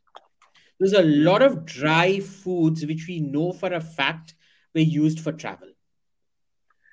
I Okay. mean, So, I mean, Bhaskar, we have yeah. to take many So questions. yeah, So, and, I'll go and to and the of course next in the one. north you'd also have in the north you'd have a lot of the samosa, kachori kind of thing. At least the things, the khasta stuff. They use this term in UP Lucknow, khasta, which is dry, crunchy stuff. Like, Why correct. was it dry, Or crunchy? achar. You remove the moisture, yeah. Or achar. Achar was invented for travel, Apart. right? Because you have to remove moisture in order to Yeah. preserve it, because things rot in the presence of moisture. Yeah. That's right. Okay. So, Bhaskar, you can take this one. Why did Indian cuisines not adopt baking as a cooking technique? We 100% did. I mean, the word, I mean, we don't bake. See, the word, see, baking, again, like you asked me a question earlier. Isn't cooking, I mean, roasting meat is one, and baking while covering is another. So you can also bake in a tandoor. Uh, so in Vedic Sanskrit, a baker is called an apuparik, and what he bakes is an apupa, which is what we call the malpua today in most of India. So according to me, why it was not like used as much is because we didn't have the problem of heat escaping into the air and a lack of firewood, for example. So we didn't need to only bake to make our food, because in Europe and other places they had to only bake because if they couldn't cook in the open sky, the fire would go, or it would not be hot enough to cook the food. You need to have your temperature going above at least 80 to 100 degrees Celsius for your food to cook, for the fibers and the water to go out from let's say a meat or a vegetable, and the fibers to kind of get softened. So in India, we had the luxury of it being a little bit warm, so we could cook in an open sky, in let's say in a jungle, or in an urban area or whatever. So we never needed baking as a cooking technique. It was always an extra that we could use, and that's why it's only when Turkic people came to India, or when Arabs came to India, that baking was used, because they got their cooking technique with them, or when the Europeans came. But before that, we didn't have to use it. Although, as I said, the apuparek in Vedic Sanskrit means a baker, so we had it, but we didn't have to use it. That was our luxury. Yeah, so basically that was not something that the masses consumed. ठीक है अभिजीत, अभी ये थोड़ा लंबा question है और observation cum question है Abhijit. So this person has asked, what about the role of alcohol in Indian cuisine? We did have a rich history of desi alcohol in several regions, and we still have those, albeit people call it moonshine and is brewed illegally mostly. And did we have a history of making cheese? No, not cheese. Like Bhaskar said, the splitting of milk was considered kharab ho gaya. So there was generally a societal taboo against splitting. Right? So even daru, but daru to banate the na? No, daru. No, fermentation is Indian, boss. Because remember, kanji is fermented. Idli dosa is fermented. Okay. We had a great history of fermentation. The problem is, we actually have letters from Bindusara to the Greek ambassador in his court saying, "Mere ko grapes or daru, I want wine from Egypt." It was sent to Antiochus in Greece and the Seleucid emperor in Persia saying, "Mere ko daru bejo." Not daru, wine specifically. He wanted wine from those places. And remember, wine in those days used to be very sweet.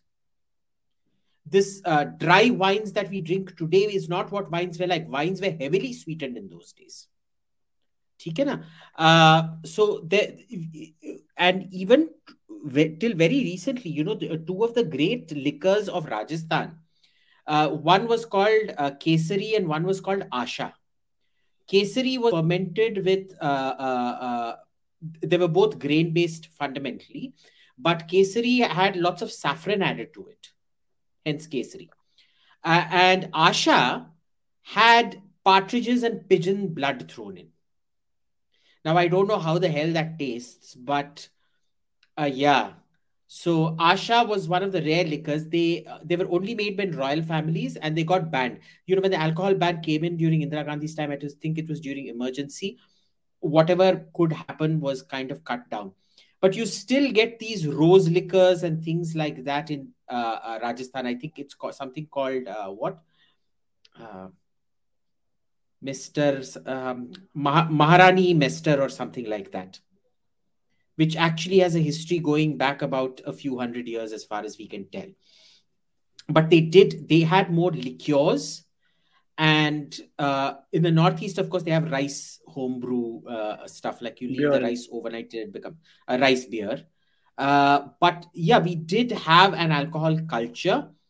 But I don't think alcohol culture was ever as big as it was in colder areas like Europe, because primarily there they needed to keep warm. So in Russia, for example, during business meetings, anywhere you go in winter, this doesn't happen in summer, but in winter, you enter the lobby, you remove your coat and all your outerwear and your hat and everything. There's always somebody standing there with a shot glass of vodka.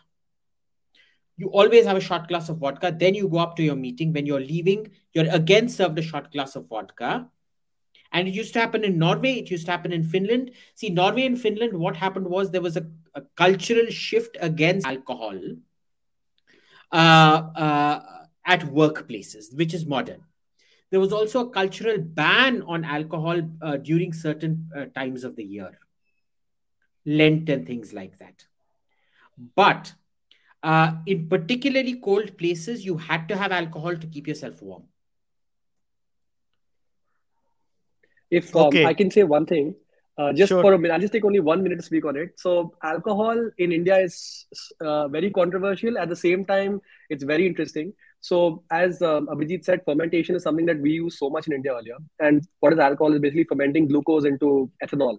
And this book that I have in front of me, it's one of India's, I would say I'm super proud of it, the Arthashastra written by Kautilya or Chanakya. And it would date to about 270 BCE, if I'm not wrong. And on page 762 of the appendix, I mean, anybody can get it off Amazon. The historical just to know, he's talking about the penguin version. This is the penguin version. Yeah, so the historical accuracy can be questioned. I'm not saying no, but it has recipes of liquor made. So penguin version translation of Rangarajan. मैं translator का भी नाम बता रहा हूँ. There is Shama Shastri, Rangarajan, and P.V. Kane.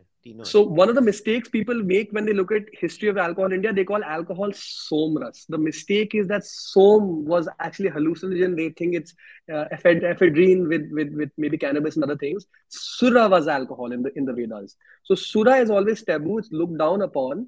And in Sanskrit, alcohol is sura. It's a cognate of the Avestan word, also sura, which becomes Shiraz. It's a city in Iran that used to grow a lot of wine. In fact, Iran was the largest producer of wine till 1,000 years ago. And now, after they banned alcohol after 1979 in Iran, Shiraz is now grown in Australia only. So basically, alcohol has a long history in India. Jahangir, who was the Islamic emperor of the Mughal Empire, was a massive alcoholic.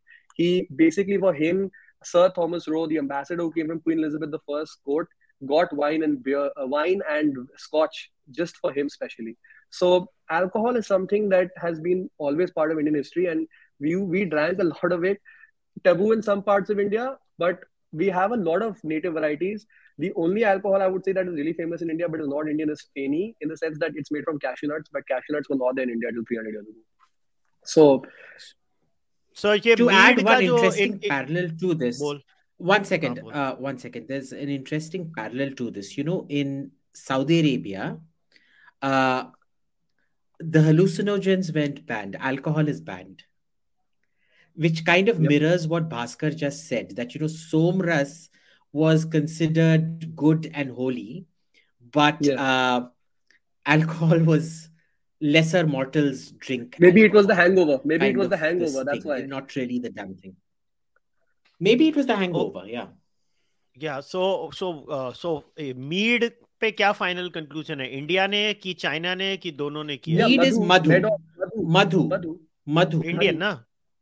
Fermentation of honey is into alcohol So, is so, made so in Madhu. mead is fermented honey's meat, and that is madhu. So again, see notice this thing of evil in some fermentation, in alcohol fermentation.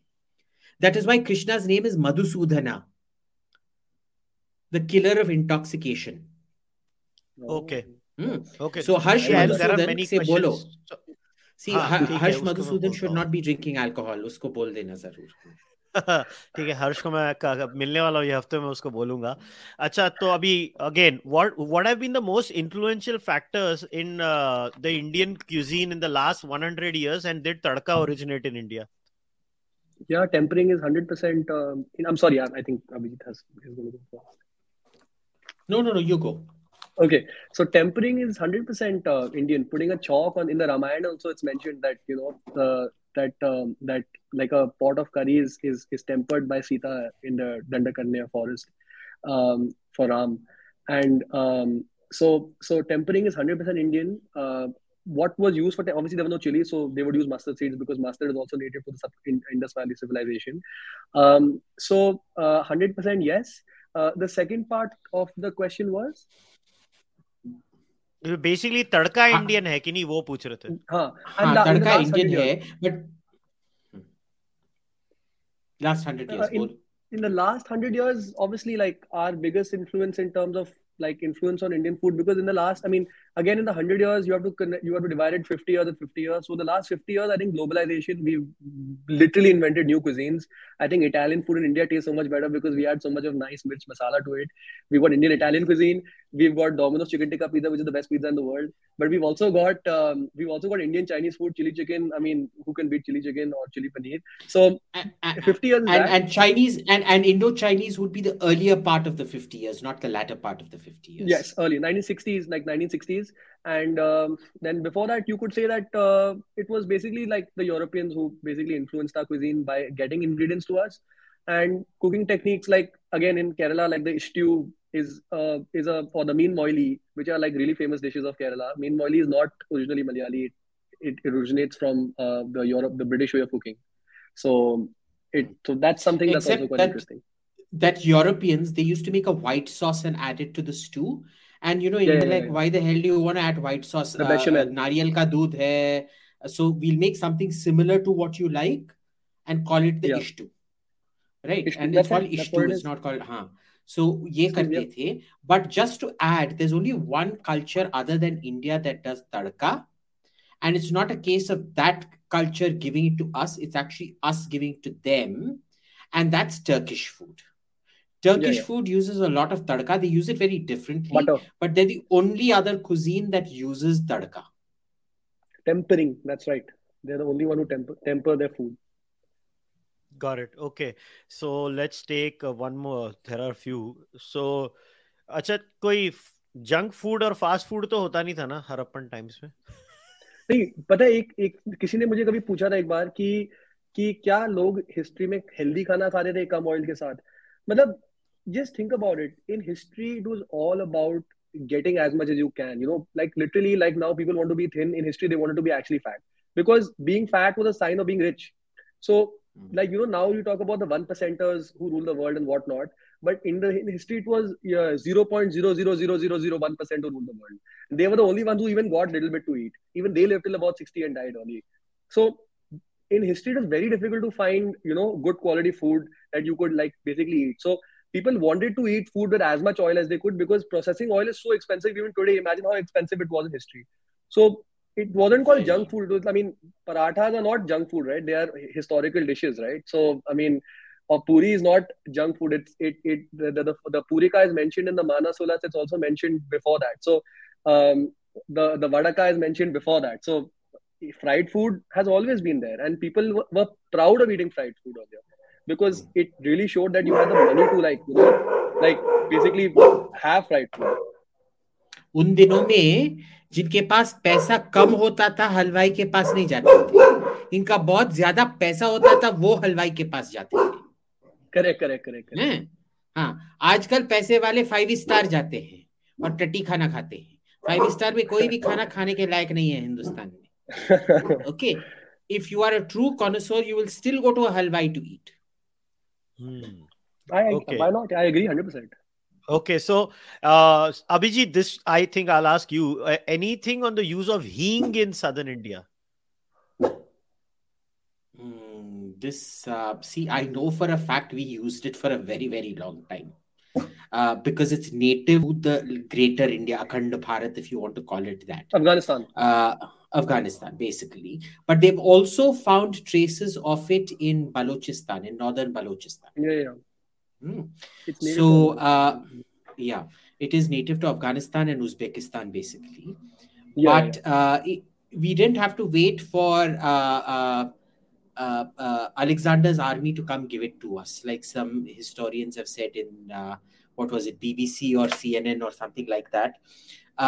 Because remember, in those days, Afghanistan was a part. It was actually one of the cores of our civilization. Right? You have a Harappan settlement all the way in Shortugai, which is near the Uzbek border of Afghanistan. है ना? तो इसमें quiet, shoo. Shh. No. Sorry. हाँ. And उसमें क्या होता था? To this day, प्याज लहसुन गंदा है. टमाटर on a religious occasion, टमाटर आलू नहीं पकेगा. पर हींग जरूर डलेगा.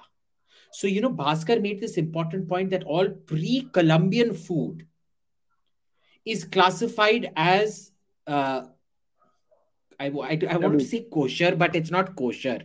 But pre-Columbian food is Hindu kosher. Correct. So, pre-Columbian food is Hindu kosher. Post-Columbian food is Hindu taboo, is Hindu haram. Okay, next question. When do you think animal pickles became a thing in our country? I think, like, always, right? I mean, any kind of like preserved food has always been there because you want to preserve your food as long as possible.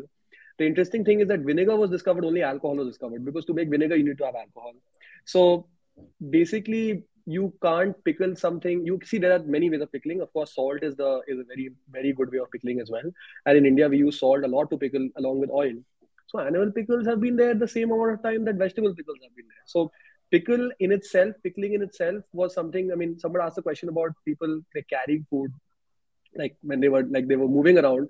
So you had to pickle your food, otherwise it wouldn't go past one day. But it's amazing that even today, if you pickle your food, no amount of refrigeration can beat something that's pickled. I mean, you can keep it in the sun, in the heat, and it won't have fungus or something growing on it, because that's what oil and salt does. They take the water out. If there's no water, there's no bacteria, and if there's no bacteria, you don't get fungus. That means the food doesn't rot. If it doesn't rot, you can eat it. So animal meat or vegetables can be pickled, and they can remain literally forever. And this is also, of course, why ghee, one of the reasons why ghee and honey are seen to have medicinal properties is they can last indefinitely. Yeah. In fact, 100-year-old ghee is considered medicinal. Doesn't go rancid. Yeah, it doesn't go rancid. Okay, one last question. उसके बाद मेरे को एक question पूछना है और फिर we'll wrap it up. So, is horse gram, or what is called Kuttirai Kiram in Tamil, Ulavalu in Telugu or whatever? I think horse gram is kollu. Kollu जो भी है यार, मुझे नहीं मालूम. वो Indian है?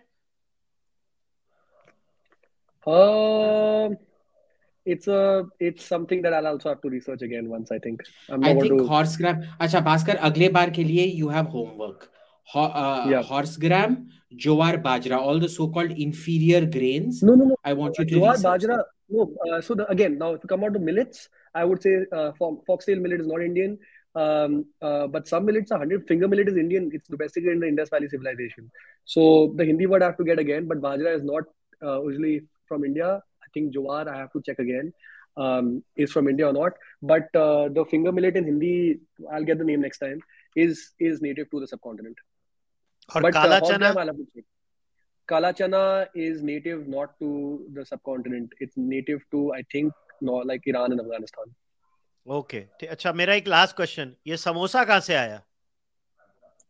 Samosa is also, according to historical Very research, it controversial was question. originally from Morocco in the 7th and 8th century. It's mentioned for the first time in it means three, right? In old Semitic languages for this triangular shape, and it was sambusak. Mentioned in the Iranian text 1,000 years ago, exactly in 1000 AD or something, and it's mentioned in 1336 in Ibn Battuta's writing in Muhammad bin Tughlaq's court. So they ate samosa as a second or third course after biryani kebab. So it was like a starter or something like that. Also eaten after that, after the sometimes. Logically, if you look at it, pie dishes would originate in cold regions. So even if it came from Morocco, it would come from the high Atlas Mountains where it gets bitterly cold in winters. Where I've actually seen them make these kind of pies. Of course, they make it with brick, which is a different kind of a pastry, a different kind of dough. But you do it to keep the filling. The filling is the main thing. Of course, these days most people eat samosa for the khasta outside, but it was basically a preservation method in cold weather. Because look at it technically, these mantu, momo, the name mantu, which is what the Afghans use, Korean. which is what the Turks Koreans use also. is also the exact same name that the Koreans use. So it's the same name all the way from Turkey to Korea, which, if you look at it, technically was part of the Turkic belt. Because remember, Manchus and Mongols are also... Turk is only when Mongols turn to Muslim that you call them Turk these days. Huns and everything, they're all related, Yeah, Huns and Turks worshipped the Mongol gods, Tangir. Yeah. Right. So the sky. The sky. So and instead of steaming it, you fry it. I mean, how much innovation does that take? Tel aa gaya. Of course, they would cook it in yak butter. And they were a very fat-rich civilization because you need fat to stay warm in the cold. You need fat to run your lamps. You need udhar tel milta tha na, so they had to use their lamps were all from animal fat, and that is why they used to fatten up. That is why winter was the culling season. You fatten up the sheep and the yak and whatever during summer. When you butcher the animal, you use its skin to wear clothes. You use its fat for cooking and insulation. Fat used to be the most important insulator for all these steppe tribes. And the meat, of course, was easier to preserve there than it was here. So, for example, in Europe and Turkey and Mongolia and things, you do not eat an animal immediately after you kill it. You hang it up for about 2-3 weeks for the enzymes to do their work and soften the meat. And because it's so cold out there, anyway, you would only do it in winter, but it's so cold out there, it cures the meat. Not cure, what is it? It ages the meat, which makes it taste good. Indian butchery is totally different. इधर तुम अगर 4-5 घंटे सूरज में रखोगे सड़ जाएगा. So we butcher even before rigor mortis sets in and eat it, which is why if you go to America and take America or Europe and take supermarket meat and make a mutton curry or beef curry or pork curry out of it, it tastes totally different from when you use meat in India. And I have to say one thing about Mongolian food. You should go and eat chicken changezi, which is not Mongolian at all. It was invented outside Jama Masjid in 1990. But it's good. It's not related to Genghis Khan, but I love it.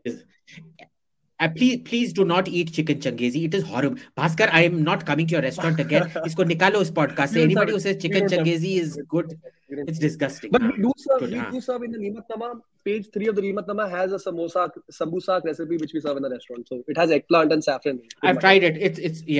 It's actually really good. You should try it. एक चीज कहना चाहता हूँ, जो बदतमीज लोग समोसे को केचप के साथ खाते हैं उनको शर्म आनी चाहिए. Yeah. So Though, बाकी है ठीक है. ketchup is technically, ketchup Indonesian. itself is an Indonesian word. It's Yeah. a very it's from the sambal. It was a Yeah. variety of sambal called the ketchup, Kecap and manis. cooked in sugar, ketchup manis, which then the Yeah. Dutch took over and called it ketchup, and it Yeah. becomes ketchup in American. They used to call it That's right. catsup, catsup, and then it became ketchup. Yeah. That's right. All right, चलो अभी let's wrap it up. But before we wrap it up, once again यार मजा आ गया. मेरे को नहीं मालूम थी, बहुत सीखा आज. So अभिजीत तेरे को क्रेडिट जाता है, तूने भास्कर को लाया. And Bhaskar thank you very much for coming यार, मजा आ गया. Thank you. अभी मुझे मालूम Thank तो you पड़ so गया much. कौन सी चीज कहाँ से आई है. अभी मैं खाते जाऊंगा वो अलग बात है. Thank you so much. One last thing, because somebody asked about Chinese food and we kind of touched on it. See, it became popular in the 1960s, but it came to India in the 1870s when you had the Yeah. With the Taiping Hakka. Rebellion in China. And so Yeah. a lot of Hakkas migrated to Calcutta, which was the capital of the British in those days. So it was a great trade port and things like that. And also And like yeah, so a lot of Chinese came, but they ghettoized and it stayed Chinese. It's yeah. only in the 60s that it started spreading all over the place. No, and also like it was also one of the first Chinatowns in the world, Calcutta's Chinatown, because the Mm. British wanted to make leather, right? And leather used a little bit of like cow and pig in it. So Hindus and Muslims couldn't pretty much make leather. So they got a lot of like Hakka Chinese to come and make the leather for them. And then once the leather tanneries kind of faded out, like post independence, the Chinese living there had to get another occupation as well. So one of the occupations they shifted to was restaurants, and this new whole Hakka noodles. That's why it's called Hakka noodles and chicken Manchurian and all those kind of things. Which Manchurian, of course, is a place Manchuria, but like chicken Manchurian, Hakka noodles, all these things are from like southern Chinese people who But came to like from nobody from Manchuria ever came to India. I have to make this very yeah. clear. And That Manchurian food originally said, is it was yeah during the Manchu. It's disgusting. Manchurian food is totally disgusting. yeah it's very But bland. it was during the Manchu dynasty, which ruled from 1600 to 1911. The Qing Yeah, dynasty, spelled Qing, but pronounced Qing yeah. The dynasty, Boxer Rebellion in that the 1912. migration to the Taiping rebellion happened during the Qing dynasty. The migrations of the Yeah, Hakka to Calcutta happened during the Qing dynasty, and therefore it was called, I suppose, chicken Manchurian in tribute to the emperor rather than having come from Manchuria per se. yeah. There's also a funny question about pineapple on pizza. Now, see, I don't understand what a version pineapple is from the Americas. Pineapple is from the Hawaiian. Americas. Italians have no issues putting bloody tomato, which is also from the Americans, on their pizza. But they have an issue of putting pineapple on their pizza, which is also from the bloody Americas. ये क्या Yeah, चूतियापा है? क्यों चूतिया बना रहा but है? but you know the If origin of that? It's a very interesting ये origin. हाँ, तू बता. I'm sorry, I'm a very boring Hawaiian guy. I pizza. like the हाँ. origin of these things.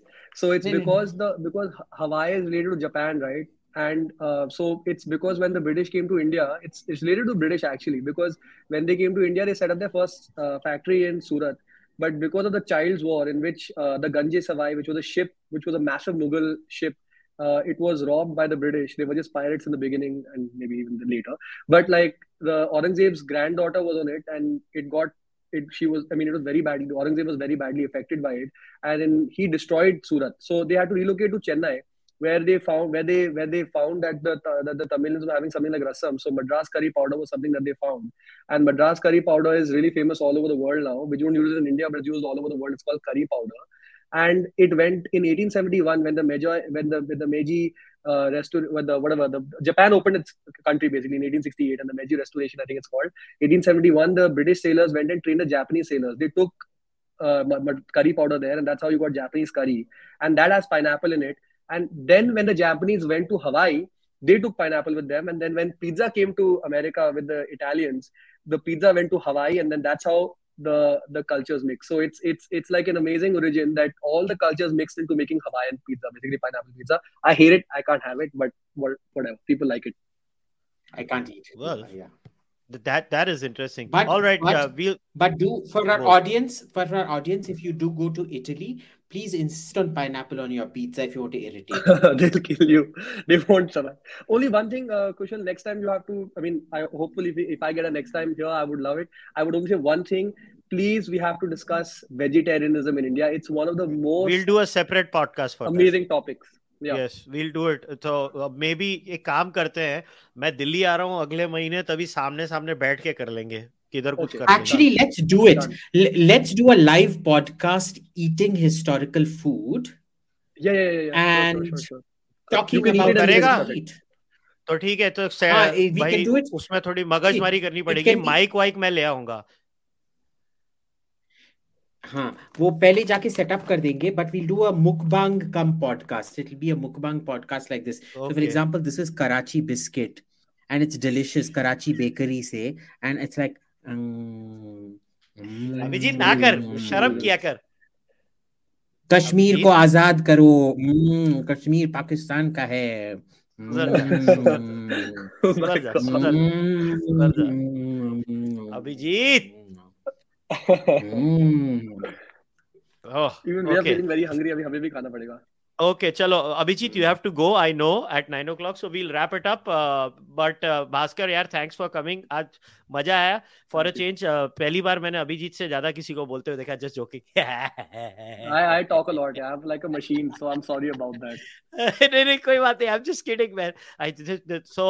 And guys, if you are in and around Delhi and that part of town, do go and check out Mala Akbari. Go and have food over there. और अगर जाओगे तो उधर बोलना हमने आपके बारे में चारवाक पॉडकास्ट पे सुना था, ताकि भास्कर को भी पता चले. Yes. Thank you so much. We'll wrap it up, guys. जिसका खाना खाना है, जिधर का खाना खाना है, खाओ. मगर my takeaway साला पनीर 400 साल पुराना, मेरा दिल टूट गया वो सोच के. मगर मैं फिर भी पनीर खाते रहूंगा. मुझे कुछ फर्क नहीं पड़ता है वो किधर से भी हो. अगर टेस्ट अच्छा है तो खाओ. But yeah, we will definitely do a vegetarian podcast and food का podcast again next month. जब मैं दिल्ली जा रहा हूँ, मैं अभिजीत और भास्कर कुछ प्लान करेंगे. We'll definitely try to arrange something. Until then, take care. As always, please support the Charvak podcast. Like this video. Subscribe to my channel. Leave your comments below. Member bano, whether it's on Patreon or on Fanmo or on YouTube. Buy the merch on kushalmehra.com. I'll see you guys next time. Take care. Bye.